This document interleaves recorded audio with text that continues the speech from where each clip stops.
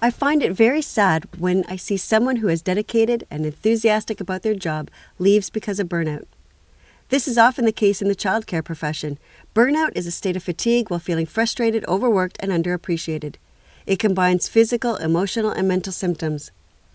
Workplace stress and burnout is very high in the childcare profession due to the stress of managing multiple children and their behaviors, the relationships with parents and peers, and often there is a lack of recognition and appreciation for what should be seen as an important role in our society. So here are today's hot tips for building resiliency and celebrating Childcare Professionals Day.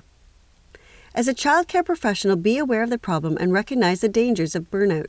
Then take care of your health. Learn long-term and short-term relaxation and stretching strategies. Be realistic about goals and expectations. Set limits. Develop strong communication skills and strategies for dealing with children, parents, and peers. Develop activities that are separate from work. As a parent whose child is looked after by a child care professional, remember that parenting isn't easy at the best of times. Neither is looking after someone else's child. Not everything will be perfect or dealt with exactly as you would like it to be. Let go of minor annoyances and deal appropriately and respectfully with those issues that must be addressed. My children are many years out of their daycare setting, but they still have warm feelings for their childcare providers when they see them in person or when we look at pictures from the past.